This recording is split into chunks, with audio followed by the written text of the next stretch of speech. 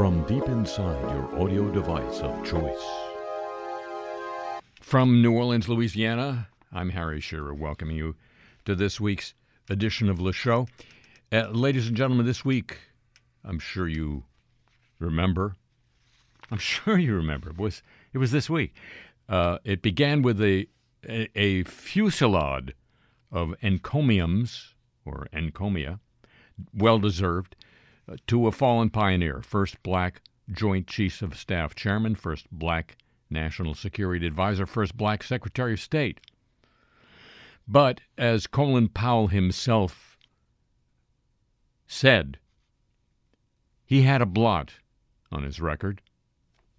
That quote came from, among other places, an interview General Powell did with Al Jazeera on the 10th anniversary of 9/11. I gave that speech on 4 days' notice, and every word in that speech was gone over by the Director of Central Intelligence and his Deputy Director and all of their experts. And up till 2 o'clock in the morning of that day, they verified everything that was in that speech. So it was nothing that I made up. It was nothing that I stuck in there. And in fact, some people tried to stick extra things in there that the intelligence community wouldn't verify with multi-sourcing, and I said no. And so when I presented that information, it was information that the President believed in, information that my colleagues in government believed in the national security world, Mr. Cheney, Mr. Rumsfeld, Dr. Rice. It was information that the United Kingdom and other nations believed in. And so I presented the best evidence that we had. It came from a national intelligence estimate, agreed to by the intelligence community. There may have been one or two dissents, and when there was a dissent, I included that. The aluminum tubes, thought they were for centrifuges, but I noted in my presentation there are other points of view about that. And so within the State Department, within your intelligence services in the State Department? Within our intelligence services, the Department of Energy had a different view. My guys were not sure. Now, because it was me and because it was the UN, it became a huge event, which is what we wanted it to be. And chiefly because it was you and your standing in the country. That's why I was sent to do it. Yes. But it turned out, as we discovered later, that a lot of the sourcing that had been attested to by the intelligence community was wrong. Imagine how I felt the day that they finally came in and said to me, well, we don't have 4 independent sources for that biological warfare van. It's one guy, and he's loopy, and he's in a German jail, and we've never talked to him. Hello? And I'm sitting there. Well, how did you feel? I felt terrible. And 6 months later, the intelligence community is still standing behind their original judgments, even though nothing has been found. I understood the consequences of that failure, and as I've said on many occasions, I deeply regret that the information, some of the information, not all of it, some of the information I presented, which was multi-source, was wrong. And it is a blot on my record. But, there's nothing I can do to change that blot. Well, on today's Le Show, ladies and gentlemen, we're going to add too much effing perspective to that statement about what Colin Powell did know or could have known and when. With the help of Greg Thielman, he focused on nuclear non-proliferation in the Bureau of Intelligence and Research. That was the State Department's own in-house intel agency until he left in late 2002. When I spoke to him in 2013 on the 10th anniversary of the Iraq invasion, I began by playing for him a different clip from Colin Powell when he apparently wasn't feeling so terrible. He was appearing on Meet the Press in 2013 on the 10th anniversary of the invasion of Iraq.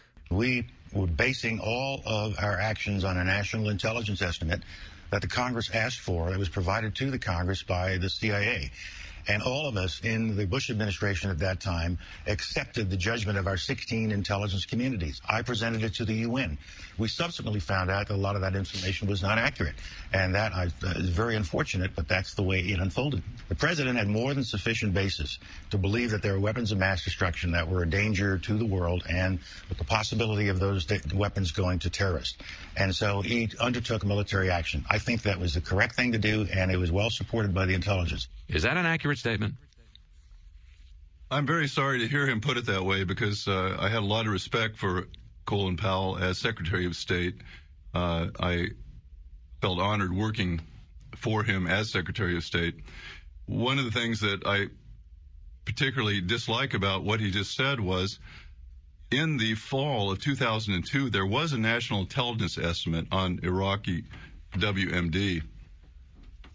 On the most important assessment in that estimate concerning the Iraqi nuclear weapons program, and there was a nuclear weapons program prior to the first Gulf War, but 15 agencies in that estimate said that Iraq had reconstituted the nuclear program, which had been dormant and had ended after the first Gulf War. One agency, Colin Powell's own agency, the Intelligence Bureau of the State Department, said that the evidence did not support that conclusion. The evidence showed that Iraq had not reconstituted its nuclear weapons program.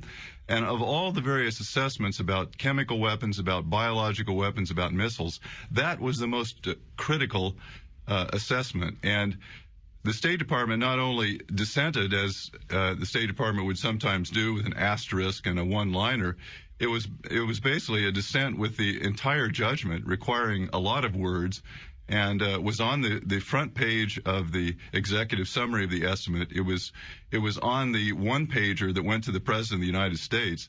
And that should raise alarm bells, not because the State Department Intelligence Bureau is always right, although I would argue that INR, which is its acronym, INR was more often right than not when we dissented from the majority, but that Colin Powell in particular, who knew or should have known from our memoranda and from his conversations with the head of our bureau, the detailed reasons why the evidence was not sound behind that conclusion.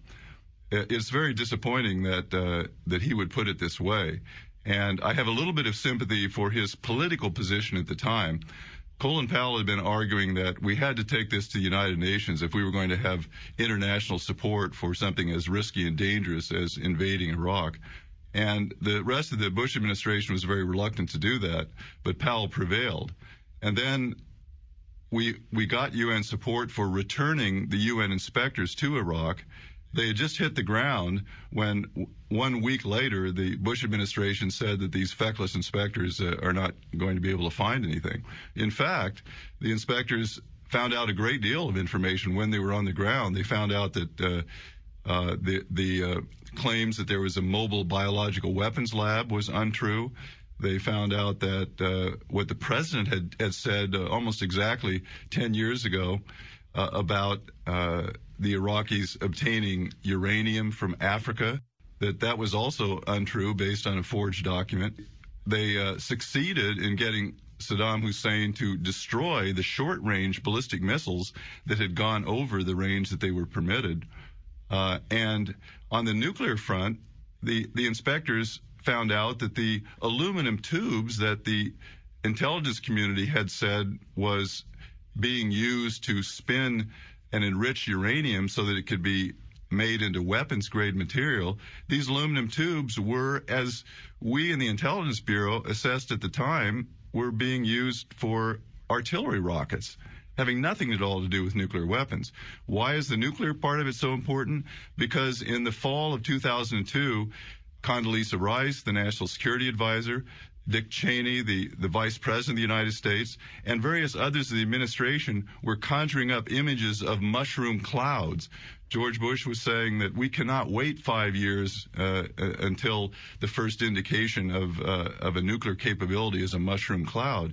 So they were very much using this kind of scare tactic to win support for an invasion of Iraq, when the evidence, particularly on the nuclear side of the question, was very weak.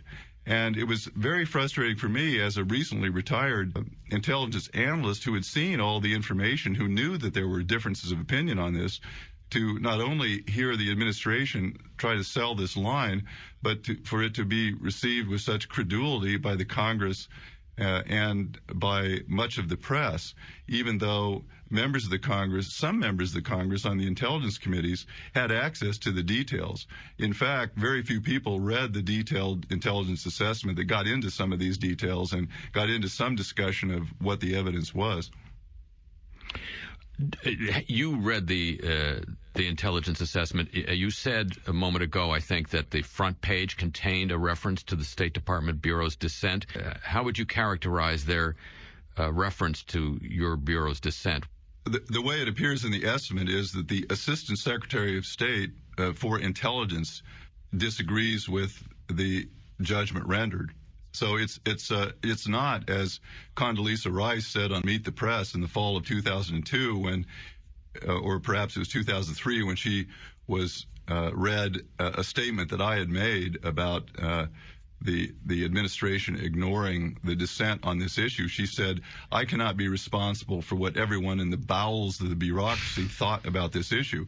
Well, this wasn't the bowels of the bureaucracy. This was the head of one of the 16 intelligence bureaus. And in fact, one of the very few bureaus who renders analytical judgments on all sources of intelligence. I mean, the Defense Intelligence Agency, the Central Intelligence Agency, and the Bureau of Intelligence and Research are the three principal agencies that look at all the intelligence and render these kind of judgments. Condoleezza Rice, I think, said at the time that she didn't even read the INR dissent from the majority opinion, which is rather odd as the president's national security advisor as the nation is getting ready to go to war. How can one from the outside assess the Secretary of State's relationship to this intelligence agency? Does the head of the INR meet with the Secretary of State on a regular basis? Does he get briefed on a regular basis by the head of INR? Or does INR just work away in the bowels of the bureaucracy and hope that their stuff gets read? There are two ways that the product of the State Department's Intelligence Bureau reaches the Secretary of State. The head of the Bureau does meet on a daily basis with either the Secretary or the Deputy Secretary of State, and other senior officials in the building meet on a daily basis with the Intelligence Bureau. The reason for that is not so much that there is such a keen respect for the brilliant minds in the Bureau, although there certainly are brilliant minds in the Bureau, but rather much of the intelligence that all of the intelligence agencies of the U.S. government collect is, in the vernacular, top secret code word. And there are special handling instructions for that intelligence. And when I was in the State Department, the only bureau that could carry that intelligence and store it overnight was the Intelligence Bureau. So it was a very necessary connection between the senior officials and the Intelligence Bureau to make sure that on a daily basis they got the intelligence, not just the headlines and the raw data, but some analytical content. Those of us in the Bureau who were familiar with the subjects would both explain what the raw intelligence coming in said and also what it meant. And Colin Powell was in general receptive, interested in the intelligence product. He actually even gave instructions to the State Department that he would like it to be organized a little bit more like a military command. So in the military, you have a G2 function, the intelligence function, and every commander has a G2 officer to turn to. And he wanted the Intelligence Bureau of the State Department to be very much on this model. Now, I had personal problems with that when, under Powell's instructions, I would appear each day to Undersecretary John Bolton. On the fourth day, Bolton's staffer informed me that the Undersecretary decided that he wanted to keep these briefings inside the family. And to which I responded something like, well, I thought I was in the family. Moreover, the Secretary of State has asked that we do this. But that was the end of our daily personal contact. It was not the end of the intelligence flow. I mean, every day, John Bolton received a very thick collection of intelligence reports, some of them direct from the agencies, some of them with some value added by the State Department Intelligence Bureau. There was no cutoff to the intelligence, but let's say there was a certain disinterest in certain quarters in what the State Department was trying to share with the senior officials. Why do you think, and correct me if I'm wrong, the INR was correct about the aluminum tubes in advance of the inspectors? I think you just said that. The INR, I don't recall whether they had weighed in correctly on the yellow cake issue of Saddam supposedly trying to buy uranium. INR had sent a memorandum in the winter of 2002 to the Secretary of State, basically warning him off that piece of intelligence. We suspected a forgery or something that didn't ring right. And we expressed great skepticism about it. And frankly, as the supervisor of the analyst who was rendering that judgment, I really almost forgot about the issue because I thought everyone in the intelligence community accepted that as a not very credible report. And so I was personally shocked then, months later, after I had retired, and the president included a line in his State of the Union address referring to the uranium from Africa. And my first reaction was, well, there must be some new intelligence received since I left. And then I slowly realized that he was talking about the same discredited intelligence that we had told Secretary Powell about, that I thought had been already thoroughly discounted at the time. But I'm afraid that there were many in the Bush administration who wanted to go to war and saw intelligence not as a way to objectively understand what was happening, but to cherry pick the intelligence. And any time there was something, whether it was of high credibility or not, if it was something that would make the case that Saddam had to be stopped through military action, that would be used. And the ears were plugged if we explained about something that seemed not to be very credible, like the curveball source that the West Germans had used on biological weapons laboratories. So you, I guess, have partly answered my question. The question was going to be, why, among all the intelligence agencies, did the INR not get the memo? Well, I sometimes joke to my friends that would rather be feckless and ignored than wrong and unobjective. And it was a very bright line in the tradition of INR written between the policy bureaus of the State Department, the Americans, the Foreign Service officers and civil servants who would try to carry out the policies of the President of the United States in various regions of the world, and the analysts in the Intelligence Bureau whose job was to try to do their best to objectively describe what was happening in the world and how that impacted U.S. interests. And there were certainly a lot of times when the policy bureaus, the State Department, disagreed strenuously with our analysis, and they didn't want to hear it, and they would become less interested in hearing any more of it. But that was okay. I mean, obviously, intelligence analysts want their products read, but we tried very hard when I was at the State Department Intelligence Bureau not to let policy reactions affect analytical content. And I would even argue that we were more successful in doing that than the Central Intelligence Agency, who I think is pretty clear now. George Tenet very much valued his daily meetings with President Bush and knew that telling the president, reminding the president repeatedly that he was not really accurately conveying the intelligence as the CIA understood it was not something that Tenet seemed particularly interested in doing. Okay, let's widen the scope a little bit because we get into the nutty coincidence area here. At around the same time, Dr. Brian Jones, who was head of the WMD analysis branch of the Defense Intelligence Services in Great Britain, says that the intelligence advice received by the government that Iraq possessed significant stocks of WMD was wrong.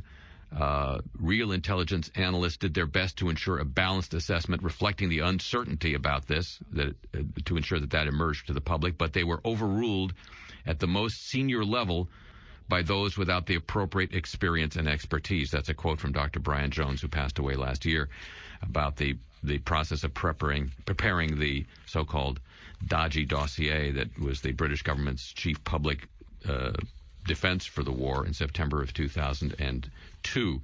And then Andrew Wilkie, who was in the Australian Office of National Assessment and is now a member of Parliament, said, quote, and he said this in May of 2003, some in the Australian intelligence community had latched onto the dodgy American intelligence, resulting in partial contamination of assessments with an overestimation of Iraq's WMD capability.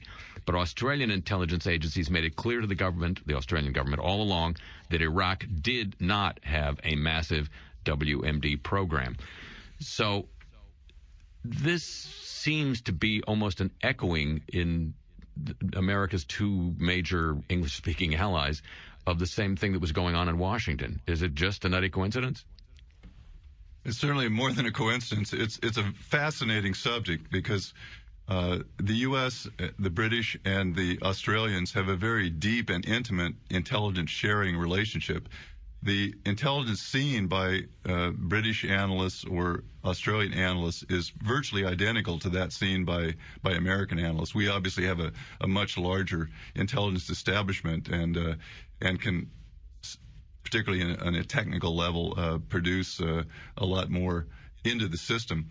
But I know Wilkie personally, have great respect for him. Have dealt obviously with British and Australian counterparts, and there was a very similar thing happening in all three countries. There was some bad intelligence tradecraft, I would certainly be free to admit, on the U.S. side. Much of that has been, I think, successfully addressed after the Iraq WMD fiasco. But more troubling than the bad tradecraft was the way that the political leadership in all three countries really spun the information that they had, the already flawed information, made it far worse in terms of jumping to conclusions or exaggerating what the intelligence actually said. And I very much see a parallel story going on in the three countries at the time. And one of the wonderful things that historians have to try to sort out this whole episode is the results of British contacts with the Americans in the summer of 2002, when very senior British agency heads, intelligence officials, foreign and defense ministry officials came to the United States, met with their counterparts, and then prepared a report for the British Prime Minister on what was going on in the United States with respect to Iraq. It's now called the Downing Street Memo, and it is uncanny in its accuracy and the vividness of the picture that it portrays, and it has a very descriptive sentence in it about the American administration is fixing the intelligence around the policy. This is a devastating indictment by one of our closest friends about what was actually going on here. And the worst part of it is, of course, the British were later complicit in that fixing, in a sense. But that only came out, of course, after the invasion. And even when it came out a couple of years later, it took 1 week after the story broke in Britain for it even to get into the American press. And it was treated, the American press, as some sort of a British domestic issue, when in fact it was one of the most damning pieces of evidence against what was going on inside the U.S. administration about the use of intelligence and the determination to attack Iraq, no matter what the intelligence said. One more question about the workings inside the State Department. Colonel Lawrence Wilkerson, who was I guess, chief aide to Colin Powell, said publicly within a couple of years after the event that he participated in a hoax those were his words, in the preparation of Colin Powell's remarks before the United Nations, the mobile bioweapons van and other wonderful demonstrations. What was your assessment of Colonel Wilkerson at the time, and why do you think that Secretary Powell continues to act as if Colonel Wilkerson never said that? Well, it's kind of a damning comment. I have respect for Colonel Wilkinson. I didn't have a lot of contact with him inside the State Department. I've actually seen him up close and personal more since that time.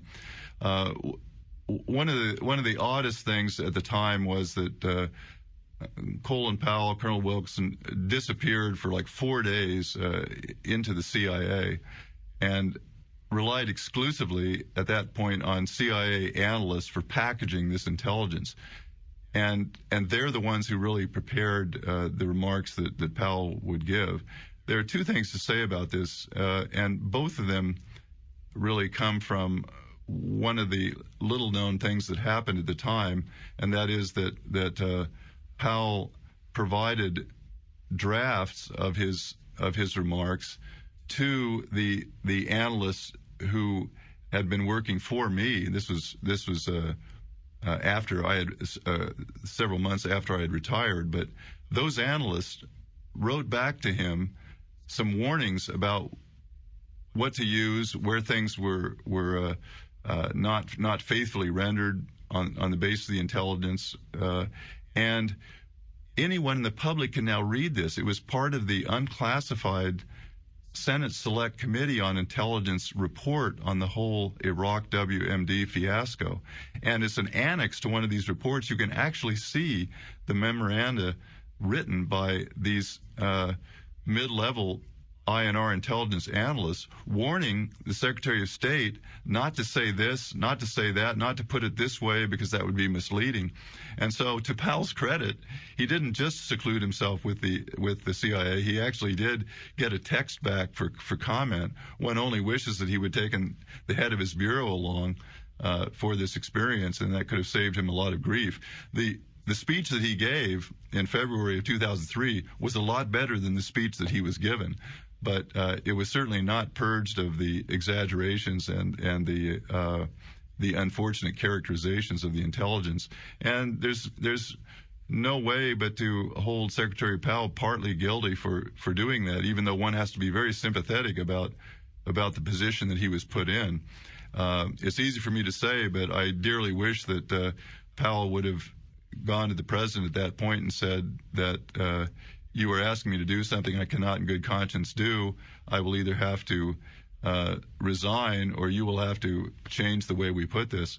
That is not really what I think Colin Powell understood his job to be. His job was to be to argue forcefully behind closed doors for what he thought was right.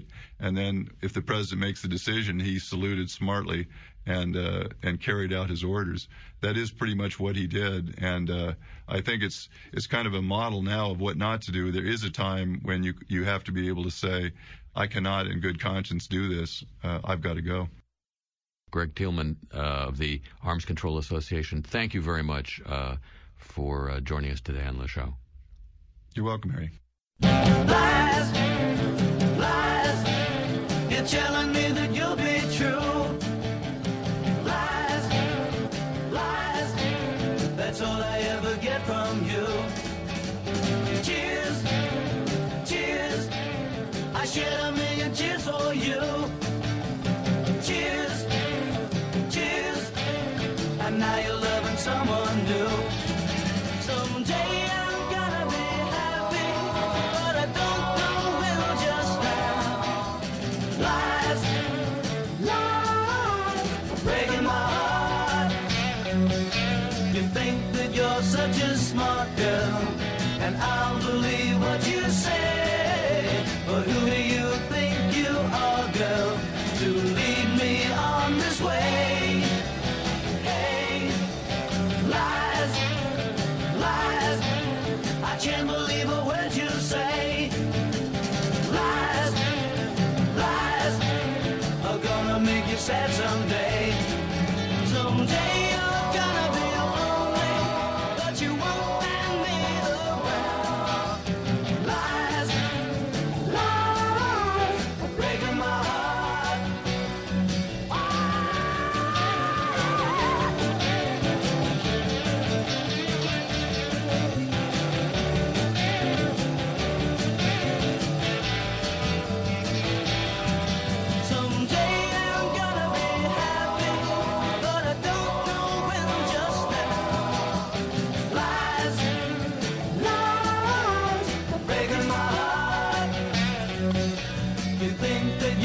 just smart, girl, and I'll believe what you say. But who do you think you are, girl, to lead me on this way? Hey, lies, lies, yeah, baby, I can't believe a word you say. Lies, lies are gonna make you sad someday. Someday you're gonna be lonely, but you won't find me around. Lies, lies, breaking my heart. Oh, said I, baby, now breaking my heart. Oh, the juice is breaking my heart. Breaking my heart. Yeah, baby. From New Orleans, this is Le Show.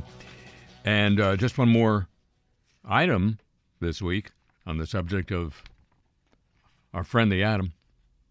Deadline, Pinedale, New Mexico. Know it well. Never been there.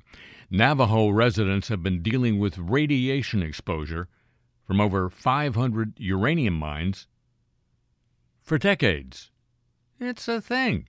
You know, get used to it. Uranium mines were built and worked between the years of 1944 and 1986. So those were the years, according to the United States Environmental Protection Agency, over 30 million tons of uranium, that's a lot of uranium, were extracted from the mining sites on Navajo lands during that time. Today, well, yeah, it's all different today. There are 524 abandoned uranium mine sites on the land that constitutes the Navajo Nation. You might say, you know, go for the Navajos, stay for the abandoned mines. The Navajo Environmental Protection Agency estimates there could be far more. Wow, stay the weekend. This report from KSL Radio in Salt Lake City, the largest release of radioactive material in U.S. history. Well, that sentence ends mid-sentence. The presence of the mines on Navajo land has had catastrophic effects. In July of 1979, the Church Rock mines released the most significant amount of radioactive material in U.S. history. So they did finish the sentence after all. The event known as the Church Rock Uranium Mill Training Spill falls right off the tongue, don't it? Released radioactive material in bulk. The presence of over 500 abandoned mines has and continues to contaminate groundwater and threaten public, occupational, and environmental health. According to the Navajo Nation, which issued, hey, listen, we taught them one thing. They issued a press release. There is currently funding for cleanup efforts at only 219 of the known mines, leaving 305 known sites on Navajo land to harm the surrounding area's resources and people. So we didn't just take their kids. The Community Association of the area spoke to President Nez, Jonathan Nez of the Navajo Nation, about their opposition to the transfer of uranium mine waste from the abandoned mines to the mill site, a disposal location that is closer to members' residences. Let's get it right by you so you can remember it always. Clean, cheap, walking distance. Our friend the atom. And that leads now, ladies and gentlemen, to a copyrighted feature of this program, which we call News of the Godly.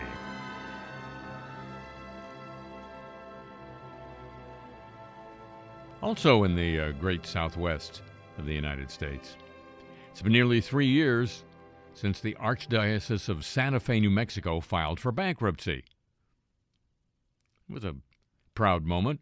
Letters sent to a federal judge reflect impatience with the pace of the proceedings. According to the Associated Press, at least 16 letters have gone to the U.S. bankruptcy judge, David Thuma, since the case began, most being sent by the same few people. Still, the Santa Fe New Mexican reports that the letters appear to give a voice to victims or the relatives of victims of sexual abuse as the case drags on.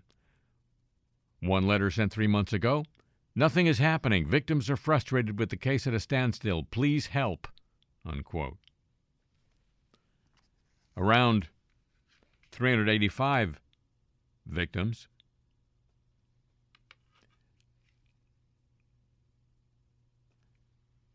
most of whom suffered child sexual abuse by priests and other clergy members, are represented by numerous attorneys. That's a shocker, isn't it? Hey, you got to represent somebody. 9 of the claimants make up a community that also speaks for the victims. The Reverend Glennon Jones, the Archdiocese Vicar General, I guess they don't have a Vicar Admiral, wrote on the institution's website at the end of September that the Archdiocese is collecting money to pay the victims. The Archdiocese also is negotiating with insurance companies. But the Reverend Glennon Jones, the Vicar General, acknowledged that it, quote, may take a while, unquote.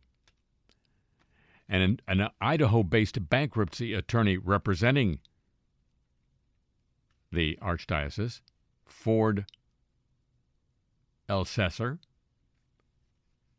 I think that's an electric Ford, he represents the diocese, and he says this week the frustration of the survivors is understandable. While the ongoing work with the insurance companies is confidential, he says it's critical to the case. Nationwide, numerous dioceses and Catholic orders have filed for bankruptcy in the sex abuse thing. In New Mexico, victims' attorneys accuse the Archdiocese of shifting assets to parishes and trust funds ahead of the bankruptcy filings to make those assets inaccessible to victims. That complaint is on hold. I guess it's listening to music. Not good music. It's not clear how much money and insurance the Archdiocese is trying to collect. Participants in the case have declined to disclose that. Thuma wrote in February, that more than $150 million could be involved, and that was only for a portion of the assets the victims could potentially receive. But meantime, sit tight. Now that's my advice, not theirs. News of the land of 15,000 princes now, our freedom-loving friends in Saudi Arabia. 10,000 Yemeni children have been killed or maimed since a military coalition led by Saudi Arabia intervened in the civil war in Yemen in March 2015. This was after the Iran-aligned Houthi rebels ousted the government. And that number comes from the United Nations Children's Agency, UNICEF, this week, according to Reuters. Quote, the Yemen conflict has just hit another shameful milestone. We now have 10,000 children who've been killed or maimed since March 2015, according to the UNICEF spokesperson in a briefing in Geneva after coming back from Yemen. Quoting him, that's the equivalent of 4 children every single day. Adding many more child deaths or injuries went unreported. 4 out of every 5 children, totaling 11 million, need humanitarian assistance in Yemen. 400,000 are suffering from acute malnutrition. More than 2 million out of school. I know, but Yemeni schools, come on. UN-led efforts to engineer a nationwide ceasefire. They're stalled. Saudis and Houthis both resist compromise. Much like our Congress. So who are we to say who we are? Saudi Arabia has issued stern rules and a controversial dress code, we would call it, for Formula One players and support staff set to take part in the Saudi Arabia Grand Prix in Jeddah in December this year. Saudi Arabia, you may realize, is hosting a Formula One race for the first time in the history of Formula One. The Saudi Grand Prix is set to take place at the Jeddah Street Circuit, December 5. It's the first ever Formula One event in the country. Ahead of the race, Saudi Arabia, as I say, strict set of rules come from the government and a controversial dress code. Dress code for females. In line with the directives of the Saudi Arabia government, Formula One teams and personnel have been asked to cover their arms and legs at all times during the event. The women cannot wear clothes that rest above their knee and have been advised to ensure their shoulders and legs above the knee are not visible. Women have also been asked to wear minimal makeup in the Formula One guidelines, and women cannot wear backless dresses, miniskirts, or bikinis. The men, well, the list is less restrictive when it comes to the dress code. Men are advised to cover their arms and legs at all times. Participants, support staff, and personnel cannot wear shorts, tank tops, or remain shirtless. This could be particularly problematic for support staff who will have to work in searing heat in Jeddah during the race in clothes that may not be particularly appropriate for the climate. Other rules for the people taking part in the Grand Prix. People should refrain from showing affection in public or using profane language. Okay, that should be easy. It's a Grand Prix. News of our freedom-loving friends. The land of 15,000 princes. Saudi Arabia. And now... More data! More data! We need more data! Come on! More data! More data, huh? Get some data for me! More data! More data! More data! We need more! All right, we got some more. The ride-hailing app Lyft received more than 4,000 reports of sexual assaults during rides from 2017 to 2019. The company revealed in a new report 1,800 reports in 2019 alone. Who do they think they are, a church? Lyft revealed the numbers this week after having pledged 2 years ago to do so. The company said the number of sexual assault reports collected through its app had risen every year. 1,096 in 2017, 1,255 in 2018, 1,807 in 2019. More than half of the incidents in that year were reported as, quote, non-consensual touching of a sexual body part, unquote. Another 156 reports involved non-consensual sexual you-know-what. It also listed 10 fatal assaults during that 2-year period, including 4 in 2019. This is 2 years after its rival, Uber, put out a similar report showing more than 3,000 sexual assaults reported in the rides within the U.S. just in 2018. Ride-hailing companies have come under increasing scrutiny over safety issues, especially sexual assaults.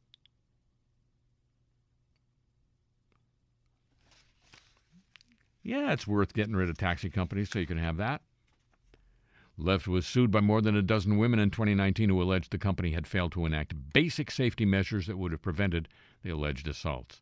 Women also said the company downplayed the seriousness of the attacks when they were reported. Lyft says it screens all drivers with initial and annual background checks, and it monitors criminal and driving records. The company said that from 2017 to 2019, more than 99% of rides occurred without any reported safety-related incident. That's about 1% fewer rides without incident than I have in my car.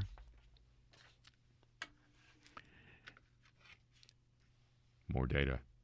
Always more data.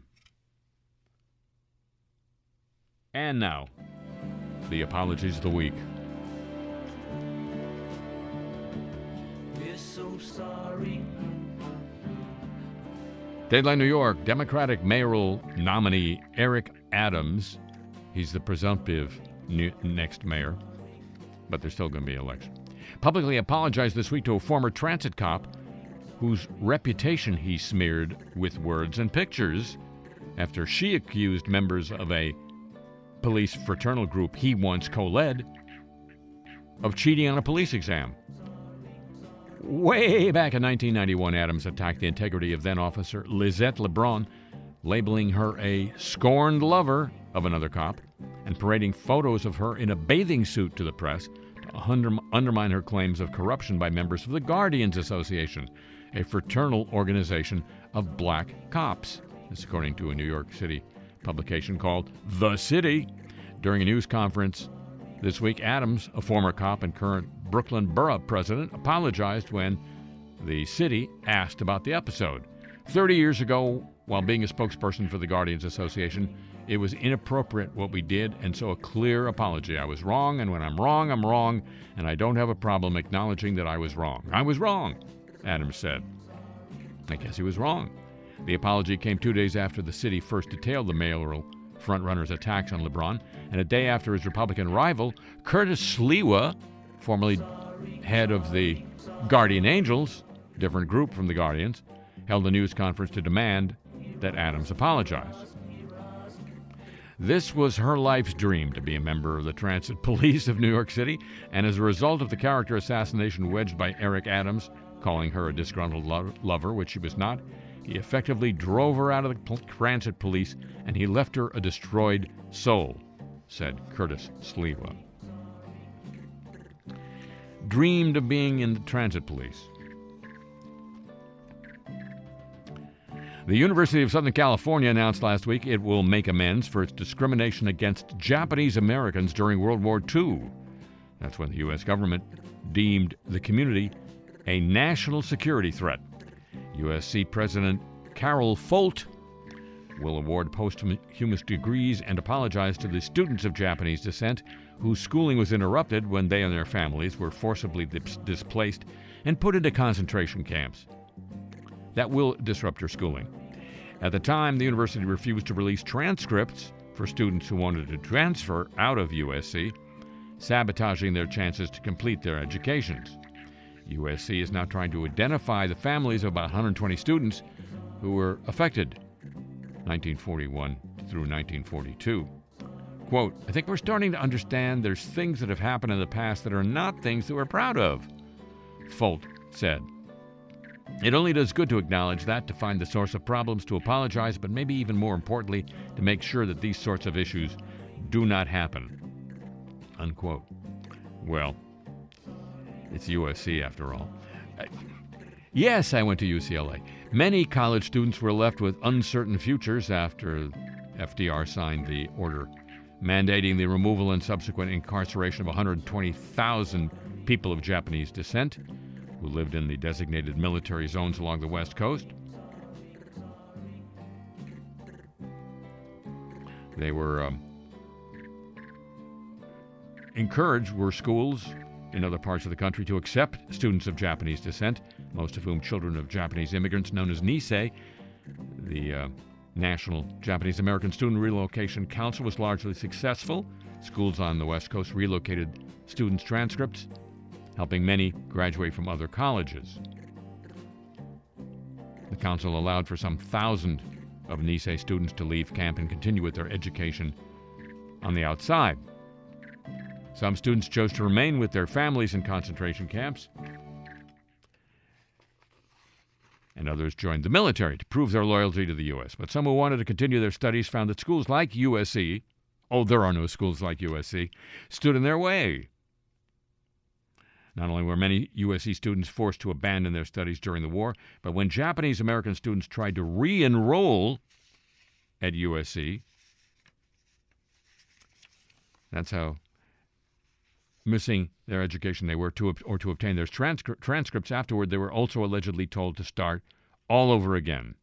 Some said officials at USC claimed their paperwork had been lost.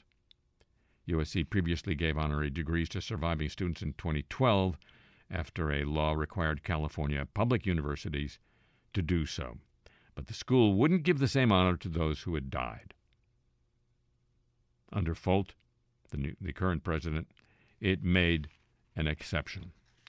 The USC policy was attributed to the then president, Rufus von Kleinsmid. His name has since been stripped from campus buildings because of his racist beliefs and his support for eugenics. So the students didn't deserve transcripts because they weren't going to be allowed to breed anyway. Dateline Montpelier, Vermont, legislative leaders formally apologized this week for Vermont's Speaking of eugenics, early 20th century state-sanctioned eugenics movement, which targeted, guess who? Indigenous people and other groups.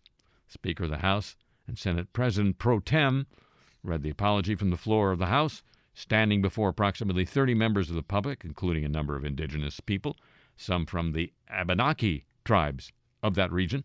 Quote, while eugenics practices and policies are no longer in existence, the impact and legacy deeply remains today, said the Speaker of the House. For those who were directly impacted or their descendants, and for all of the communities involved, we cannot undo the trauma that this moment has caused, but we can start by formally acknowledging this dark period in the state's history. We publicly apologize for the legislators. Yeah, that's what happened to me, too. The legislature's role in allowing for this to happen. We are sorry, said the Speaker of the House, and I am sorry, unquote. In case you missed it, the eugenics movement used forced sterilizations and other practices in an attempt to wipe out targeted populations who were destined and deemed unfit to procreate, including, here's the list, some of them, your indigenous people, your French Canadians, your mixed-race people, your people with disabilities, and your low-income families, among others. In 1931, the Vermont legislature passed a bill endorsing a eugenics survey by a university zoologist to sanction such practices. Earlier this year, the legislature passed a joint resolution to apologize for those actions and the enduring harm. The apologies of the week, ladies and gentlemen. It is a copyrighted feature. Yeah, say it with me. Sure, why not? Of this very broadcast. And now, it's a smart world after all. It's a smart world after all. It's a smart world after all. It's a smart world.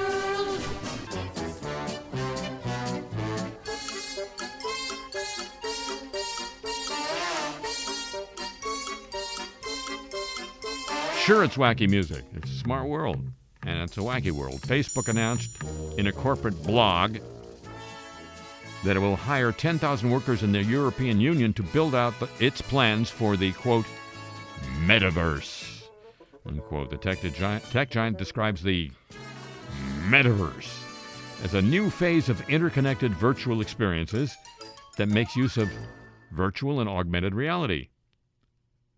No, of course they won't sell ads on it. Executives of the company have touted the metaverse. That needs reverb next time I say it. While contending with antitrust crackdowns, whistleblowing former employees who allege grievous harms to society and individuals caused by the company's suite of apps. And it's a total crash of its services in recent weeks.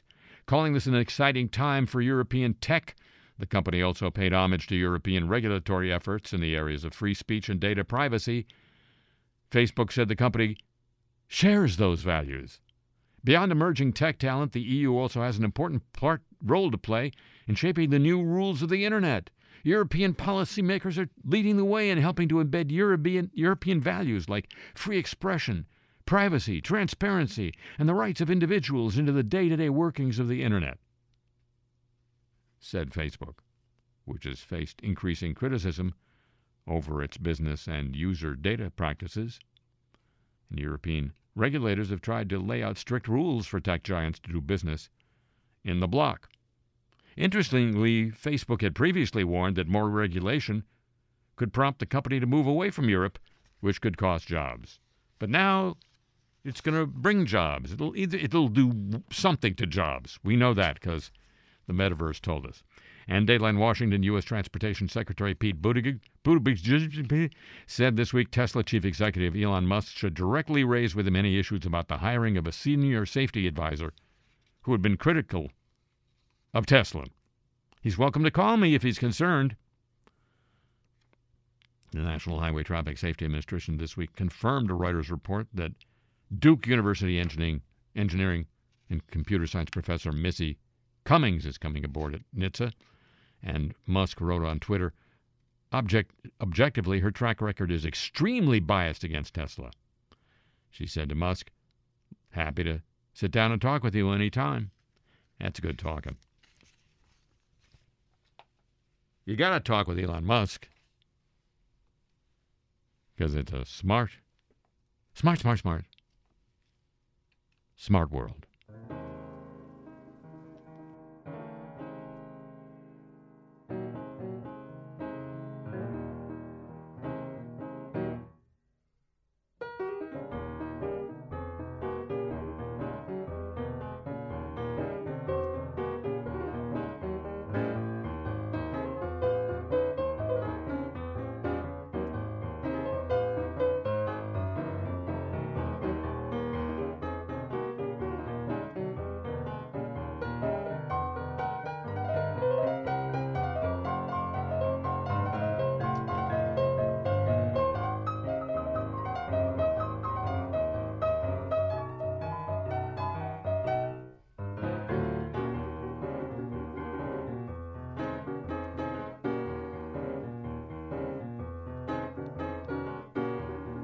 Or she could talk with him as a virtual Facebook metaverse avatar. That might even be cooler. The avatar might talk more sense. Ladies and gentlemen, that concludes this week's edition of the show. The program returns, is what it does, next week at the same time on these radio stations and on your audio device of choice whenever you want it. And it'll be just like talking to Elon Musk if you'd agree to join with me then. Will you already? Thank you very much. A tip of the show, chapeau. The list showed, chapeau. I left out the article. To the San Diego desk, to Pam Halstead and to Thomas Walsh here at WWNO New Orleans. And it would be just like talking to Elon Musk if you'd agree to join with me then. Would you already? Thank you very much. Did I already say that? Well, this time I really meant it. The email address for this program, the playlist of the music heard here on, and your chance to get ever more scarce Cars I Talk t-shirts, all at harryshearer.com. And me, thanks for asking. I'm on Twitter at the Harry Shearer.